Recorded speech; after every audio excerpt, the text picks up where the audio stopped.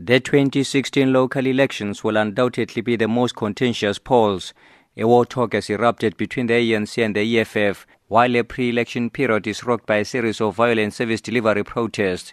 In Vuane, residents banned 24 schools protesting against government's decision to move them into a new municipality which includes Malamulele. At the same time, some university students have vandalized their institutions, protesting what they call financial exclusion among others. And with fears that this will undermine the people's right to vote, government has organized an election prayer service for peace, social cohesion and national unity. Ntebo Mokobo for SABC in Durban.